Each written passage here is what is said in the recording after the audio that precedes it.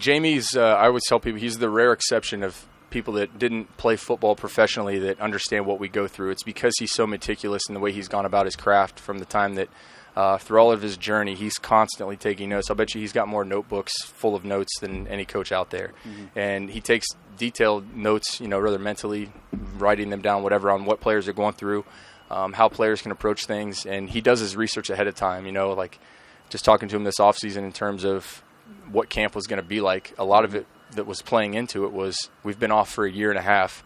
How much can the guys' legs handle? How much can the guys' minds handle? Easing things in, pushing the gas a little bit harder on times where he knows that we're going to have a couple days off after and allow us to recoup, but not telling us ahead of time to see who we are, test our mettle a little bit. Are you going to push yourself in conditioning when you don't know that the next day is going to be off? Those sorts of things.